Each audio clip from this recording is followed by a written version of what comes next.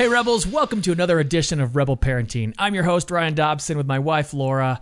We've got a longtime friend of ours on today. Her name is Heidi St. John. She's got a brand new book coming out. It's called Becoming Mom Strong. I met Heidi way back when I was at Family Talk. She's got 7 kids, and she and her husband, Jay, packed up all 7 kids. It's 9 people in an RV. And I'm not talking about like one of those double-decker, super, multi-$100,000 buses with, private compartments and all this stuff. It was just a regular RV. 9 people pulled up to the Family Talk parking lot. Everybody piled out. We just became friends with their family, and I like doing life with them. I like how their family operates. I follow them all on Instagram. We follow each other. You can find her. She's a great blogger. She's got a great podcast, and it's called The Busy Mom. You can find all of that at thebusymom.com. Heidi St. John, this book, Becoming Mom Strong, you are going to love it. We say here on Rebel Parenting, the loudest voice in a woman's head normally is the one that says, you're not good enough and you're not doing a good enough job. This book will help you overcome it, and she'll help you overcome it through and in the Lord. And that's what I love about it so much. Before we get to that, are you watching us on Rebel Live every Monday, Wednesday, Friday? You can find us facebook.com/JRyanDobson or YouTube/James Ryan Dobson. We're streaming on both places now. So check that out. We're doing all kinds of great stuff. Current events and a lot of teaching, a lot more stuff from me and the stuff Rebel is doing. Most of the stuff on the podcast is guests and, speakers, authors, people like that. Most stuff on the live video is about me and the stuff that we're doing personally. So you can find us 3 times a week there and once on the podcast. Let's jump into the podcast today because it's Heidi St. John, Becoming Mom Strong, on today's edition of Rebel Parenting. Heidi, thank you so much for coming on the podcast today.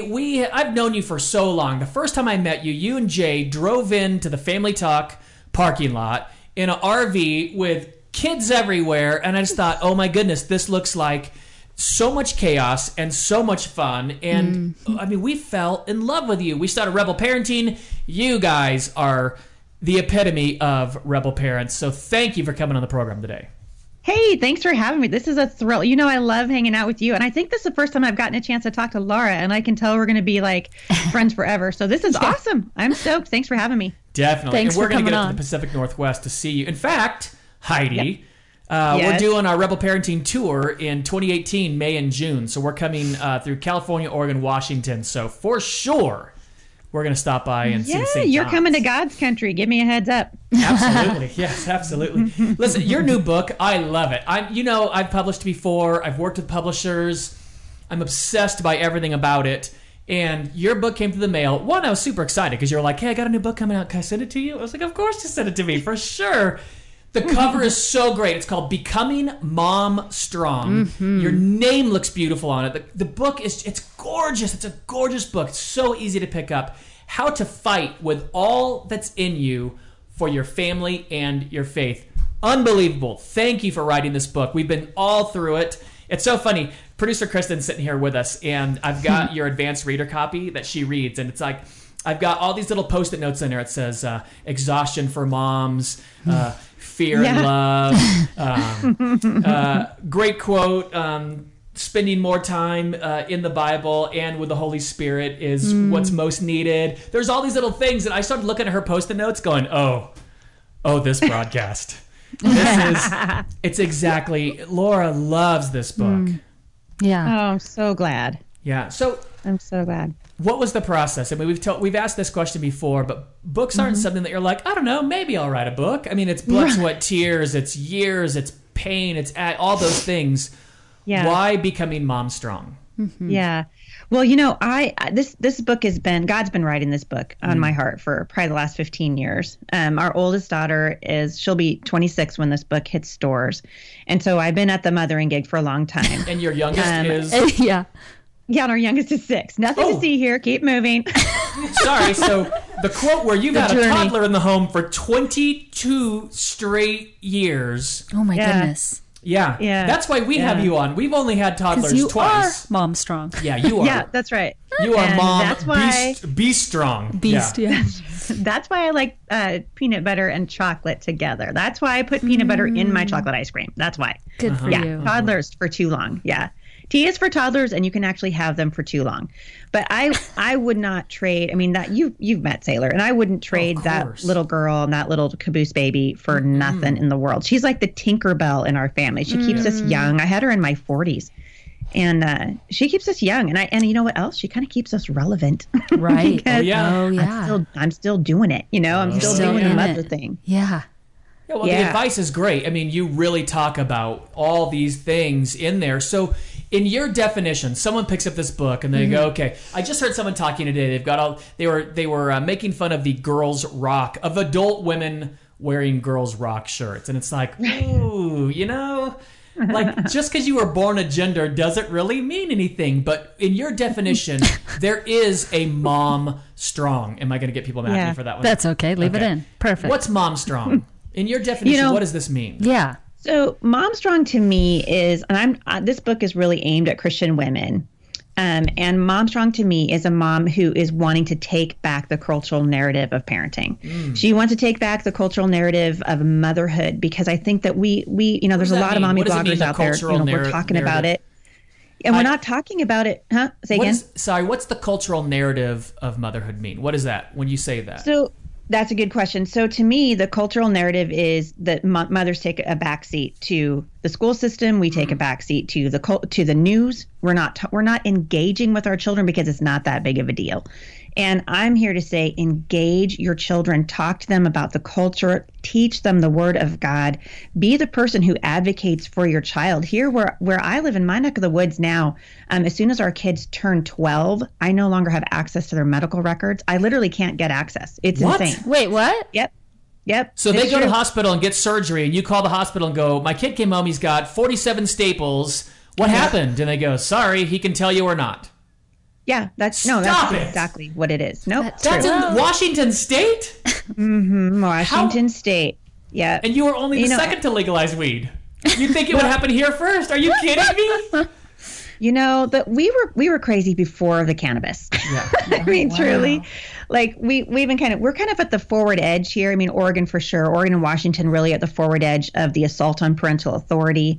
But I just really want to encourage moms back to a place of making the Bible the place where they go for wisdom. And we're going to teachers and speakers, and there's so many. I hit this in the book, really hard. There are so many so-called preachers and bloggers and teachers out there who say that they're Christians, but I'm telling you what the gospel they're preaching is not the gospel that's in the Bible. And so I'm trying to get women to learn to put on the armor of God for themselves, because we're depending on other people to do it for us, which is never what the Apostle Paul asked us to do, right? He's like, suit up. He didn't say, go to church on Sunday and have your pastor suit you up. Your pastor does not want to do that, A. And B. Wasn't meant to. Yeah. It wasn't. He was not meant to. It's not his job. So I'm trying to just. I want to do more than write a book. I want to start a movement of women back to the Word of God, back to the Word of God as the authority in our life. The book ends with the chapter called Unshakable, which is the whole reason I wrote the book, just talking about the authority that the Word of God carries with it, or should carry with it, in the lives of Christian mothers. And so God's not silent on the issues that we're facing in the culture today. He's not silent on human sexuality. He's not silent on issues that are dividing the church. He's not silent. And I think oftentimes I hear people say, I just don't know. And I'm thinking to myself, go to the Word.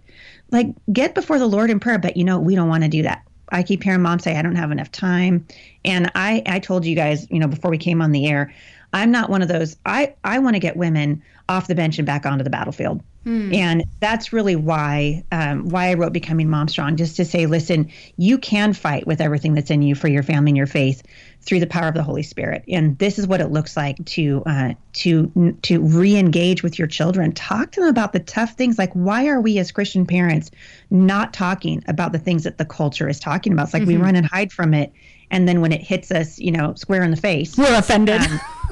Yeah. We're arguing over red Solo cups, exactly, or the statues, or whatever we're arguing over, just distracted. So what would you say to the mom who wants to jump in and be an advocate for their child, or they might even be under the self-flattery episode that they're thinking they are their child's advocate? What would you say to the mom who's like, okay, I hear her, this struck a chord with me, what's next? Well, to me, the first thing is always go and be in the Word. Yes. Right. I think that for me, and I wrote about this just kind of almost like a confession. I've been a Christian my whole life, but I'll tell you what. As a mother and as someone who's been married now for 28 years, I realized about 3 or 4 years ago and I love the Word of God. But I'll tell you what, that is the thing I fight for more than any other thing during my day, is to set those 15 minutes aside. 15 minutes to set that time aside, to be in the Word by myself, to really cry out to the Lord on behalf of my children. And I thought to myself, this is the devil. Like at some point there was like, ding, ding, ding, this is the devil. Like when I wake up in the morning and the first thing I want to do is make sure that the clothes go from the washer to the dryer, or get the meat out of the freezer because I forgot to do it last night. I know that as soon as my feet hit the floor and I go downstairs and engage with my children, it's pretty much over. Yep. And so I have to dedicate that time in the morning. And if that means setting my alarm early to be in the Word, that's what I have to do. But it's a spiritual battle. And I think mothers, especially who are not in the Word, what happens over time is our spiritual eyes grow dim. And we're no longer able to engage the culture from a biblical point of view, because we will end up sacrificing truth on the altar of mercy. Yep. And we don't recognize that we are called as Christians to live in the tension between truth and grace, which means we love like crazy, but we tell the truth. And somewhere along the line, that's been lost in the culture. And so I'm encouraging mothers. I'm doing the whole like Mel Gibson, Braveheart thing. I'm waving my flag, in front of all these mothers. And I'm just saying, hey, follow me as I follow Christ. Let's get back to the Word of God. What does God have to say about marriage? What does he have to say about human sexuality? He's very clear. I made them male and female in my image. Why are we as Christians buying into this idea that gender is fluid? Hello. It's amazing to me. I think I told you guys a few minutes ago that Oregon Governor Kate Brown just signed a bill into law. The nation's most grisly abortion bill has just been signed into law. So in Oregon, it doesn't matter. You can be an illegal immigrant. You could have no money. Doesn't matter if it doesn't matter what reason or what stage of pregnancy. So you could be a millionaire. Doesn't matter where you're at. It doesn't. Yeah, that's right. There is no qualification. Right. There's no classification, and there's no rationale. There's no justification. And honestly, I could go down to the Lovejoy Clinic in Portland, where most of the abortions in Portland are done. I could go down to the Lovejoy Clinic right now, 9 months pregnant, and tell the lady at the front desk, I'm pregnant with a girl, but I've decided I don't want a girl, I want a boy, and I could get an abortion at 9 months. That is how grisly and how callous the abortion bill is in Oregon right now. And I find it amusing because they also think the gender is fluid. So I don't know why the lady in the Planned Parenthood office wouldn't say, well, if you don't like the gender when they're born, just tell them they're actually not that gender. Why do we have to kill your baby? Why can't we just reassign it? But do you see the madness of it? Yes. And I just, to me, I just think it's time. I really do. I do too. And I'm seeing this all over the place. You guys are doing it. I know so many other Christian authors and speakers who are saying, listen, the change that we need as a nation, we just had Barack Obama in office for 8 years because we wanted hope and change. And now we have Trump in office because we want to make America great again. And the truth is, hope and change and making America great never going to be found in a president. We got to go back to the Word, and we got to know what God says, and we got to walk the way Jesus would want us to walk. So that is the heart behind Becoming Mom Strong. It really is a battle cry. And I wrote a Bible study to go along with it. So I'm hoping that it'll be in churches all over the country this fall. Mm-hmm. Well, you talk a lot in your book about not letting the past dictate your future, and not letting maybe your struggles or your pain or your background or whatever it is that you came from. Can you tease that out a little bit for people listening? I would love to hear more. Yeah. So I grew up in a Christian home. There were 7 children in my home. I went to a Christian school. My grandparents put us through a Christian school. So from kindergarten to 12th grade, I went to a private Christian school. But my father was raised by an alcoholic, and he was an abusive man. And my father parented me the way his father parented him. And so I grew up in an abusive home. The police were called to my home frequently when I was a child. And when I became an adult, a lot of the time, when you're afraid, you learn to lie. Right? We lie because we're afraid. And I grew up lying. I lied about injuries. I lied about bruises. I lied about my life. And when I got married, my poor husband, when I got married at the age of 19, and I came to live, with my husband, Jay's like a gentle giant. He's incredibly wise, and he's very gentle. And I grew up in such an opposite environment. I began to have panic attacks. And I wrote about it in the book because I thought I was going to die. I mean, I thought I was going to have a heart attack. I wasn't sure what was going on. And I finally, after a year and a half of suffering through that, I went to my doctor, and he very boldly said to me, this is a panic attack, blah, blah, blah. You have generalized anxiety disorder. He wrote me a prescription for Xanax and started me on an antidepressant medication. But he said, honestly, he said, Heidi, I don't think you're being honest about your life. He said, I rarely see people come in here with the kind of symptoms that you do, which are really just post-traumatic stress for whatever reason. Because I hadn't really told him a whole lot about my life. For sure. He's like, you need to start getting honest about your life. And so and my husband was a pastor. I spent, probably 20 years of our life in the ministry I was on those antidepressants more than I was off of them, and just wrestling through this, I'm the kind of girl, and I'm still like this to a certain degree. I will have panic will just hit me for no reason at all. I understand it now. I think when you're a child and someone beats you, I think that your brain, my brain is hardwired. Yes. For I don't startle very well. Somebody startles me, I'm on edge for 6 hours. I hear you. Yeah. And I think that's the startle reflex that kind of happens in the fight or flight, which is how I grew up. For sure. And so I wrote about just coming to terms with my past and needing and desperately wanting the approval of my earthly dad. And I realized at one point I was probably never going to get it. Yeah. And I felt like the Lord was just saying, Heidi, could you just see yourself the way I see you? And so I try to walk moms who, for whatever reason, everybody has a story, right? Right. Yeah. We all have stuff that we struggle with, but I'm trying to get these mothers, especially because you can't give your kids what you don't have. Yes. We have to be able to see ourselves through God's lens. How does he see Heidi St. John? And I began to just start to listen to his voice instead of my dad's voice. And all of a sudden I heard him say, you were fearfully and wonderfully made. I have a plan, and you were created on purpose for a purpose, and I want to use your life for my glory. And it began to change once I began to listen to his voice instead of the voices in my past. The narrative of my life began to change from a woman who felt like a victim to someone who felt like, okay, God wants to bring victory in my life out of this, which is why I said I never thought I'd write a book about becoming mom strong, because I'm surprised. I mean, that God would give me this woman with massive panic attacks, panic girl, I'm anxiety girl, right? Able to leap to the worst conclusion in a single bound. Like, that's me. So your superpower. Thank you. That's my superpower. Yeah. It's anxiety. Yeah. But that God would do that God would give me 7 children when I can't keep houseplants alive. I was like, okay, there's something that God's doing with my life. And so he's writing a redemption story on my life. And I wanted to share the story of redemption that God's doing in my life with other mothers.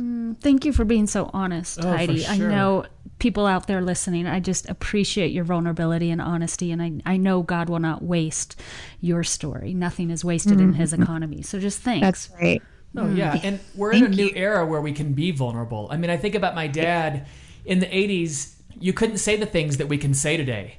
You couldn't say, I struggle, I'm afraid, I'm worried for my kids in the future. Or I have anxiety, Or I have anxiety, I get and I still love Jesus. Right, yeah. Right. Because, it didn't have that. And it's interesting because you have the Lord calling you back to tell your story of redemption. And that's that call back to the thing you started with. Hey, there are some great books out there. There are some amazing speakers out there. There's some brilliant pastors out there. Get in the Word. Start your day with the Word. That is the highest priority. And I'm pointing the fingers back at myself now, thinking this. Me too. The highest priority of your day isn't getting the laundry done or feeding your kids. It's getting fed by the Word and then doing the rest. It's not one or the other. It's the both and of that. But I like that bring back that you keep doing here, because you can't hear the Lord if you're not listening to Him. Right. Yeah. Yep. Yep. That's exactly. And I do think, we're living, and I think, Ryan, you and I have talked about this before, but I think that we're living in the time of what I call just a perfect storm, right? We're living in a generation of biblically literate Christians and a time of incredible deception in the culture. Like the fact that we no longer feel comfortable saying that men are men and women are women, right? Tells me that the devil has. I'm still comfortable saying that. What are you talking about? I know, right? I'm totally fine saying that. I love the differences between us. I think it's the most beautiful thing in the world. I think it's the cause, not the correlation. I think it's the cause for why this summer, in 3 days, my parents will have been married for 57 years. Mm-hmm. That's amazing. 57 years. They're so different that it's still new. It's still exciting. The mystery. You know, Heidi, what you're talking about now, you say in the book that in this day and age, in this culture, moms need a special kind of strength. Is that why? Is it because there is more deception and so much illiteracy in the biblical word and truths, in faith and in biblical truths and all that? Is that why we need extra special strength? Well, I think we need extra strength because we're dealing with questions that we didn't even see coming. You know, we did not see, you know, if you'd asked me 10 years ago if I was going to see Bruce Jenner in a corset on the cover of Vogue magazine, I'd have been like, no. And not only that, but we're just like, good for you. Yes, do it. Embrace your true self. When the psalmist said, what do you mean good for you? We're going to give him Woman of the Year award. We gave a guy. By the way, feminists, please. Listen. Please tell me that bummed you out. Please tell me that you sat home stewing that men are so amazing, we're also the best women too. Come on. Let's get mad. We rule so much that if we want to, in 6 short months, we can be the best woman in the world too. But Heidi, I want to regroup on this because this is funny and I get it. But you talked earlier about fighting the good fight. And I think I want moms and dads out there to recall and to remember the fight that you were up against, because I think it'd be really easy to get distracted and start fighting a fight that sounds good. Like, I got to jump on that bandwagon, or, let me jump on that Trump wagon, or whatever it is. So can you just ground us again, and what are we fighting for? Please. You know, oh my goodness. I think we're fighting for the souls of men. I think we're talking about, you know, eternity here. And I actually wrote a blog post a couple of days ago because I'm just so frustrated with what's happening. Obviously, it's terrible what happened in Charlotte, right? We can all agree. Racism, evil, the KKK. Do we even have to denounce that? Okay, so I guess we do. So we will. Okay. But to me, the thing that's so disturbing about this is we are allowing the enemy to distract us. When we became Christians, we gave up our right to carry offense. Yep. We gave up our right to carry offense. Jesus said that we are called to forgive anything against anyone. And so why in 2017 are we arguing about things that do not carry with them eternal significance when babies are being slaughtered in the womb, when we have devalued marriage to the point where our families are falling apart? Someone was talking to me about the Black community the other day, actually a Black friend of mine. And she said the thing that's astonishing to her is that the Black community is aborting their children at an incredibly higher pace than any other demographic in the nation. And yet we're going to argue and fight about statues. It's just, I think we've forgotten what it is that's happening. The Bible says that we are engaged in a spiritual battle against things that we cannot see with our eyes. That's right. And so in order for us to have spiritual eyes, we have to be in the Word. Like, Father, open my eyes. What's really going on? What's going on behind the argument with the statues? And in fact, in the book, I talk about the snare of offense. And I looked up the word offense in the Greek, and it literally means scandalon. It's a part of a trap where bait is hung. And I think that the enemy is using offense. I mean, we're so offended, right? We're so offended about everything. And we're not offended about things we should be offended about. Like babies being killed in the womb should offend us. We should be like, oh, no. Yeah, we can be intolerant about that. That's right. Yeah, there are certain things. Yeah. But, you know. And if you've had an abortion, I'm just going to throw that out. We love you and we are with you and we get it too. We see both sides. Just had to throw that out for the moms out there. You talked about this on a podcast just a day or so ago, Heidi, the snare of offense. And we were hoping you'd unpack this. I'm glad you brought it up. Talk about the concept of the snare of offense for a little bit. We've got time. So let's dig into that a little bit and what that's doing to moms. What's that's doing to our country. You're talking about Charlotte, and all of us know about this. I had a thought. I'm not saying it's not terrible, because it is terrible, but this national focus on racism, I got to be honest, are there 1 in 1,000 people that's an actual racist? I don't think so. I mean, it's... Goodness gracious, this problem is so little. That's all we're talking about. And it makes it seem like people that look like me, I'm blonde-haired, I'm blue-eyed, and I'm white, that I have a prejudice against Black people. Listen, I've got nieces and nephews that are Black. I don't know. We were going to adopt a Black child. We tried to adopt from Ethiopia. We tried to adopt from Ghana. We tried to adopt from South Korea. Baby, we're in it all. I mean, is there 1 in 10,000 that's an actual, like, why are we talking about this? There's so much more we could be doing. We're talking about it because the devil wants us to talk about it. Yeah. That's why. Yeah. That's why we're talking about Preach it. that. And I said this the other day, I'm pretty sure I said it in the book, but maybe not this way. I believe that the standard by which we measure offense as Christians needs to be recalibrated fast because we've lost our way. We're making an idol out of our right not to be offended.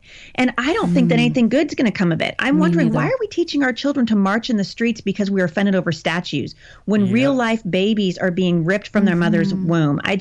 To me, it's the enemy who has set the trap. The Bible says offense is a trap.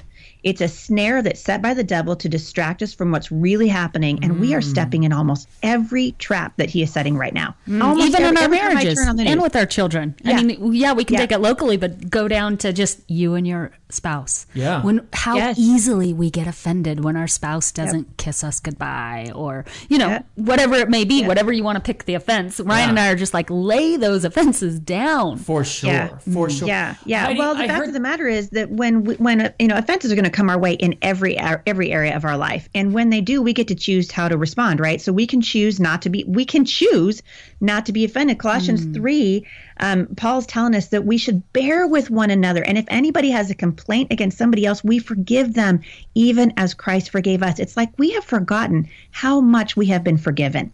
And so we're unwilling to forgive. And I think it's a black eye on the church. I think it doesn't speak to the gospel of Jesus at all. And I also think, while we're allowing ourselves to get drug into the swamp of offense, a coup is taking place. It's like we've forgotten to keep our eyes on the real enemy. And so while we're distracted talking about, all these little things that offend us, our enemy, the devil, has come to kill and steal and destroy. And he is taking direct aim at destroying our unity as brothers and sisters of every race in Christ, when the blood of Jesus is what unites us. And so I think offense is one of the enemy's most powerful weapons, and its primary purpose is to keep us from growing in power and strength in the Lord. And we've got to do better than this. Offended people are ineffective in the spiritual battle that we've been called to engage in. Because when we're offended, what are we doing? We're focusing on our own pain. We're focusing on ourselves, and the devil is using it to take us off the battlefield and ultimately out of the war. Because I think at the end of the day, he wants to sideline Christians who would otherwise be an effective witness for the Lord. And we are certainly sidelined when we're marching around statues in the South. I mean, to me, that is sideline 101. So, can I ask you a question about that? I was listening to Ben Shapiro in an interview the other day. He's a firebrand, people. Oh boy, I know Ben. Yeah. I love him. I think he's really, really smart. I do too. He said something that was a slap in the face to modern cultural parenting, I think. And I've been thinking about it for a while, and I'm trying to figure out that tightrope that you can walk with this. But he said one of his roles as a parent is to teach his children when their anger is not justified. If they get really mad about something, and he goes, listen, you have no reason to be mad. Your anger is completely unjustified. Control yourself. And that's teaching them to be an adult. And I thought, all the parenting things I'm seeing today is validate your kids' feelings. Validate your kids' feelings. The way they feel is unique to them, and you can't argue with how somebody feels. And I think, well, man, I don't know if... Actually, we've been to a water park and an amusement park and, all these things day after day after day. And then the next day we decide not to do anything. And you're so angry that we're not going to go do this big thing. Well, then your anger is unjustified. It's an improper use of anger. Is that part of our role as a parent? How do we balance it's okay to say how you feel and your feelings are justified and only you can have them, and to say, well, I'm sorry, you're sad for no reason. You're making yourself sad, or you're making yourself angry, or whatever those is. Yeah. Well, I mean, obviously, you know what I'm going to say about this. Our feelings are not always justified. Isn't that the whole point of parenting? I mean, there's 100 different times a day that I go to my children and say, oop, nope, sorry, try again. You actually don't get to do that. But the Bible says, in your anger, do not sin. Right. So we know that. But we're also called to do everything we can to maintain the unity of the Spirit through the bond of peace, which means we better be examining our thoughts. So I'm always telling my kids, the next time they find themselves struggling with feelings of offense, or they're so angry that they're going to, take their toys and go home or whatever, I ask my children, does this offense, this thing that this person did to you or whatever, does it warrant the emotional energy that you're giving it? And 9 times out of 10, the answer is no, because they're not doing what the Lord commanded us. We've been called to live peacefully with each other, and we're also called to take our thoughts captive, to be captive to the Holy Spirit. And we're not doing that when we're throwing a fit over everything. So yeah, I do think, parents, we need to get back to this idea of, the whole reason the transgender movement's is taking hold, I think, in the culture, with lots of reasons. But one reason is that we're telling this to our children. Your feelings are your feelings, and you just own them, and those are yours. But the Bible says that the heart is desperately wicked. Who can know it?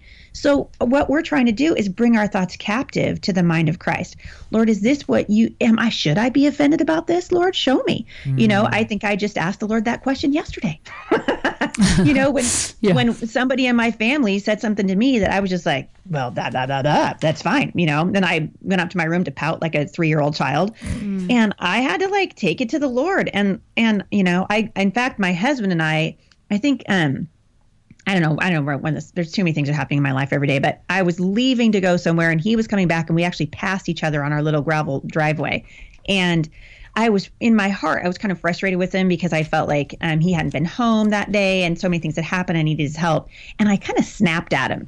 I wasn't like a flat out, jerk to him, but I wasn't really very kind. Yeah.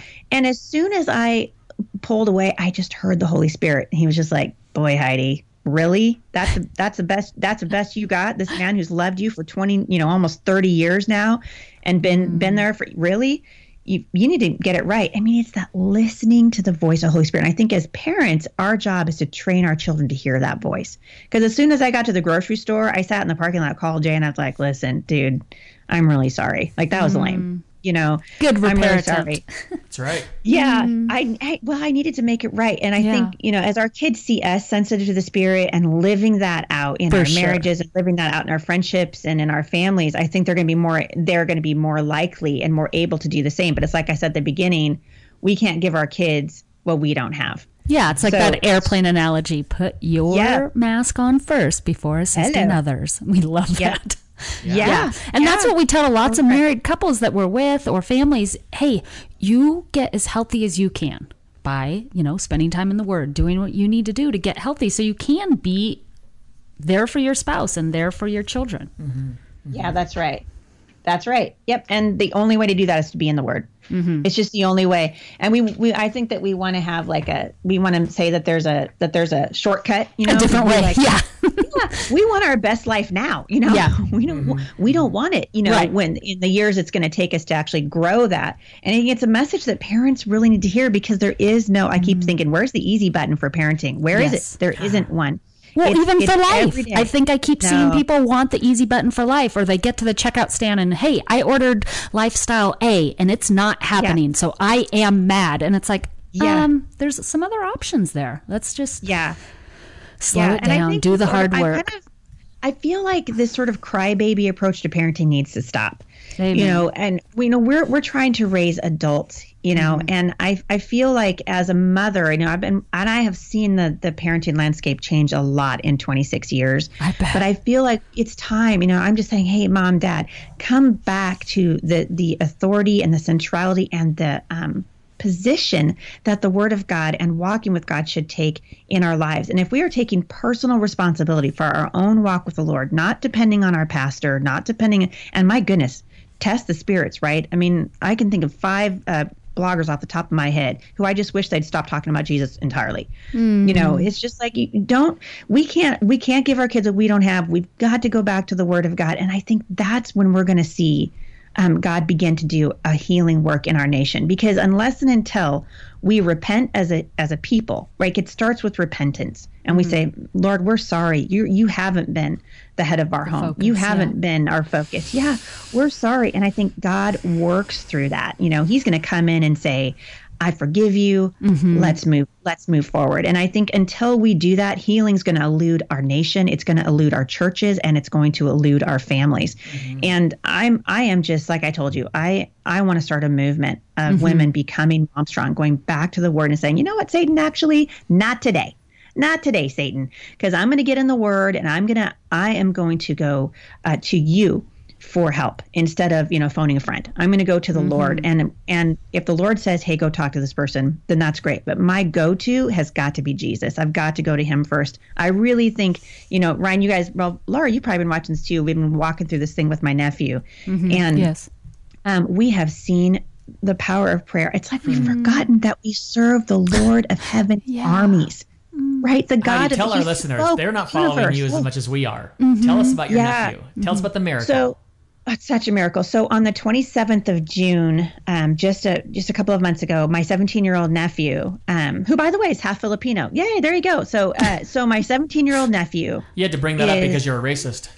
I am. That's exactly right. Exactly. Yes, exactly right.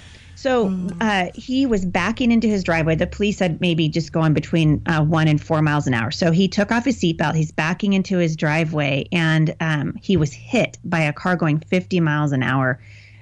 Just hit him just broadside. And because he wasn't wearing a seatbelt, I mean, it wouldn't have been good for him no matter what, but I think the seatbelt would have made the difference.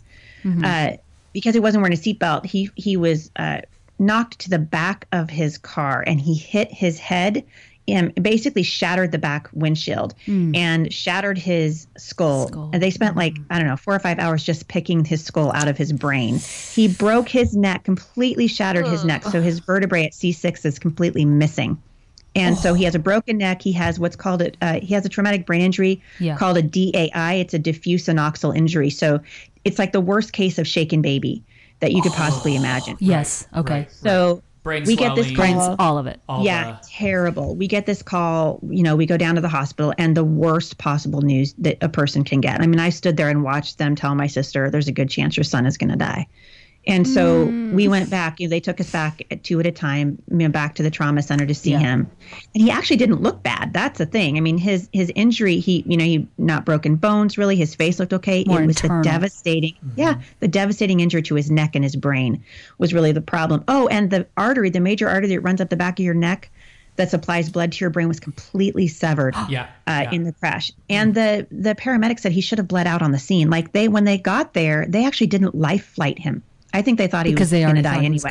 Oh, yeah. Okay. And you know what? Oregon, culture of death. If we don't think you're worth it or we don't think we can do it, we're not going to spend the money. And that's the truth. Like that is the bottom line. So they didn't even life flight him. My sister got to the hospital before he did. And so we get there, and in the weeks that followed, I started going to the medical team meetings with my sisters. And there's like 15 people in these meetings, and as soon as I saw palliative care there, I was like, oh my gosh. Like, we're in trouble big. When palliative care is called in, they're basically just saying, how can we make him comfortable? So that you can turn him off, unplug it. Yeah. And they said that to my sister. She was pressured many times to take him off life support. They said, they said, if he wakes up, he'll be in what's called a persistent vegetative state, which he was for a while. I mean, he could open his eyes just barely, but it was like the lights were on and no one was home. And they said, Heidi, I got to stop you for a second. Yeah. The callousness of a doctor who's taken the Hippocratic Oath to tell a parent your ability to love your child ceases to exist because they can't communicate back with you it's wrong. That's an abomination. You love this child, vegetative state or not, he's your child. Yeah. I'd still lay my life down for my kid in a vegetative state. How dare you tell me I don't get to love him any longer? That's exactly right. Well, and honestly, if you think about, I mean, we were basically, now we've got a new, like a Terry Schiavo thing going on. And I can remember, I was speaking in Birmingham the weekend, maybe a week and a half after he was in an accident. I called my sister, and because I was willing to stay home. I said, listen, if you want me to stay home, I won't go. And she's like, no, there's really nothing anyone could do at that point. So we ended up having dinner with some dear friends of ours, drove up to Chattanooga after I spoke in Birmingham, and had dinner with some friends of ours who, one of them's a physician. And I was going through this whole thing with him, and I said, we're being pressured to like take him off life support and move him to a, rehab center where they're basically not going to take care of him except for make sure he has a G-tube, And he looked at me. I mean, he slammed his hand. I will never forget this as long as I live. He slammed his hand down on the table and he said, you never, never, never take a 17-year-old kid off of life support. Amen. You never do. He said, what is happening where your nephew has only been injured now for 2 weeks and we're already talking about just giving up? We're going to give up. And so I began just to pray. I was like, Lord, could you please take this decision away from my sister that we are pressuring parents to make this terrible decision. It was so egregious. Anyway, in the months to follow, we saw God do amazing things. We held a prayer rally out in the courtyard of the hospital, and they did this thing called Buses for Bobby. His name's Bobby. They did Buses for Bobby. They bussed students in from all around the Portland Gresham area, and we shared the gospel, like full on. Hundreds of people sitting out there, and my sister, through her tears, because Bobby still had not woken up at this time, she was like, listen, the miracle has already happened in Bobby's life. Yeah. When Bobby's heart was softened to the message of the gospel and he accepted Jesus as his savior, he was born again, and that was the real miracle. And now we're just asking God for a bonus round. We're saying, God, could you heal his body? Could you restore his mind? Could you make him, when they said he's a quadriplegic, he'll never move from his shoulders down. And I don't know if you guys have watched him. You can follow him. I created a page for him at Miracles for Bobby Asa on Facebook, and maybe you guys can link back to it. But there's like 25,000 people now that are following that page. And he is walking. He is talking. Yesterday he got his voice back because he has a part of his epiglottis is paralyzed, half open. And they're working at that. But this is a boy who they said would never wake up and would never walk and would never move. And we serve Jehovah Rapha, the God who heals. It's like we've forgotten who we serve. And I think God answers the prayers of his people. Does he always answer the way that we want? No. But Romans 8 tells us that he does everything for our good. Everything that happens in the life of a believer as we lay it before the cross is done for our good. And that's what I said, like, I think 2 nights after the accident, I just got on Facebook Live. Really, I was trying to talk to my sister. Yeah. I didn't realize that millions of people were going to see that video. But I said, whether the Lord chooses to heal Bobby here or whether he heals Bobby in heaven, it will not change who God is. Yes. The Bible says that God is good. And whether he restores Bobby to us, like we're asking, or whether he doesn't, we will not question the goodness and authority of God. And I think the Lord's obviously he's using the story in an incredible way, but the healing that's happened in that boy, there's nobody in the hospital can explain it. I love to watch the neurologist come in there and go, well, I bet you do. See that coming, I know, right? So yeah, it's pretty amazing to watch. And so we're just believing God for full healing for that young man. So he's got a long road ahead of him, but boy, it's a miracle. It really is. It's a super miracle. I had doctors do that with me. My GI, I had ulcerative colitis, and looks like I've been healed from it. And my GI is like, I can't explain this, and I'm like, I can. Super easy. Can. That's right. Yeah. Heidi, yeah. Thank you. Jesus. It's so amazing to have you on. We've loved it. We love becoming Mom Strong. We appreciate this. I have joined the movement with you, Heidi. Absolutely. Yay. Producer Kristen's in it. We're all in it. Thank you so much for coming on. And anytime you've got something new, please come back. Thank you so much. I really appreciate it. Or if you want to do some other just mom podcasts, I'd love to do some with you. Yeah. I would love that. I could hang out with you guys all day long. We'll do it again. Awesome. Thanks, Heidi. We'll talk to you soon. Thanks. Bye-bye. Hey, Rebels, we are out of time for today, but man, I liked having Heidi on. I really do like her. She challenges me to get back in the Word, and I think that's the most important thing we could have learned today. Becoming Mom Strong is the book. You can find that in the show notes at rebelparenting.org. Also, don't miss me, Rebel Live, Monday, Wednesday, Friday, facebook.com/JRyanDobson or youtube.com/JamesRyanDobson. I love you guys. God bless. We'll see you next week.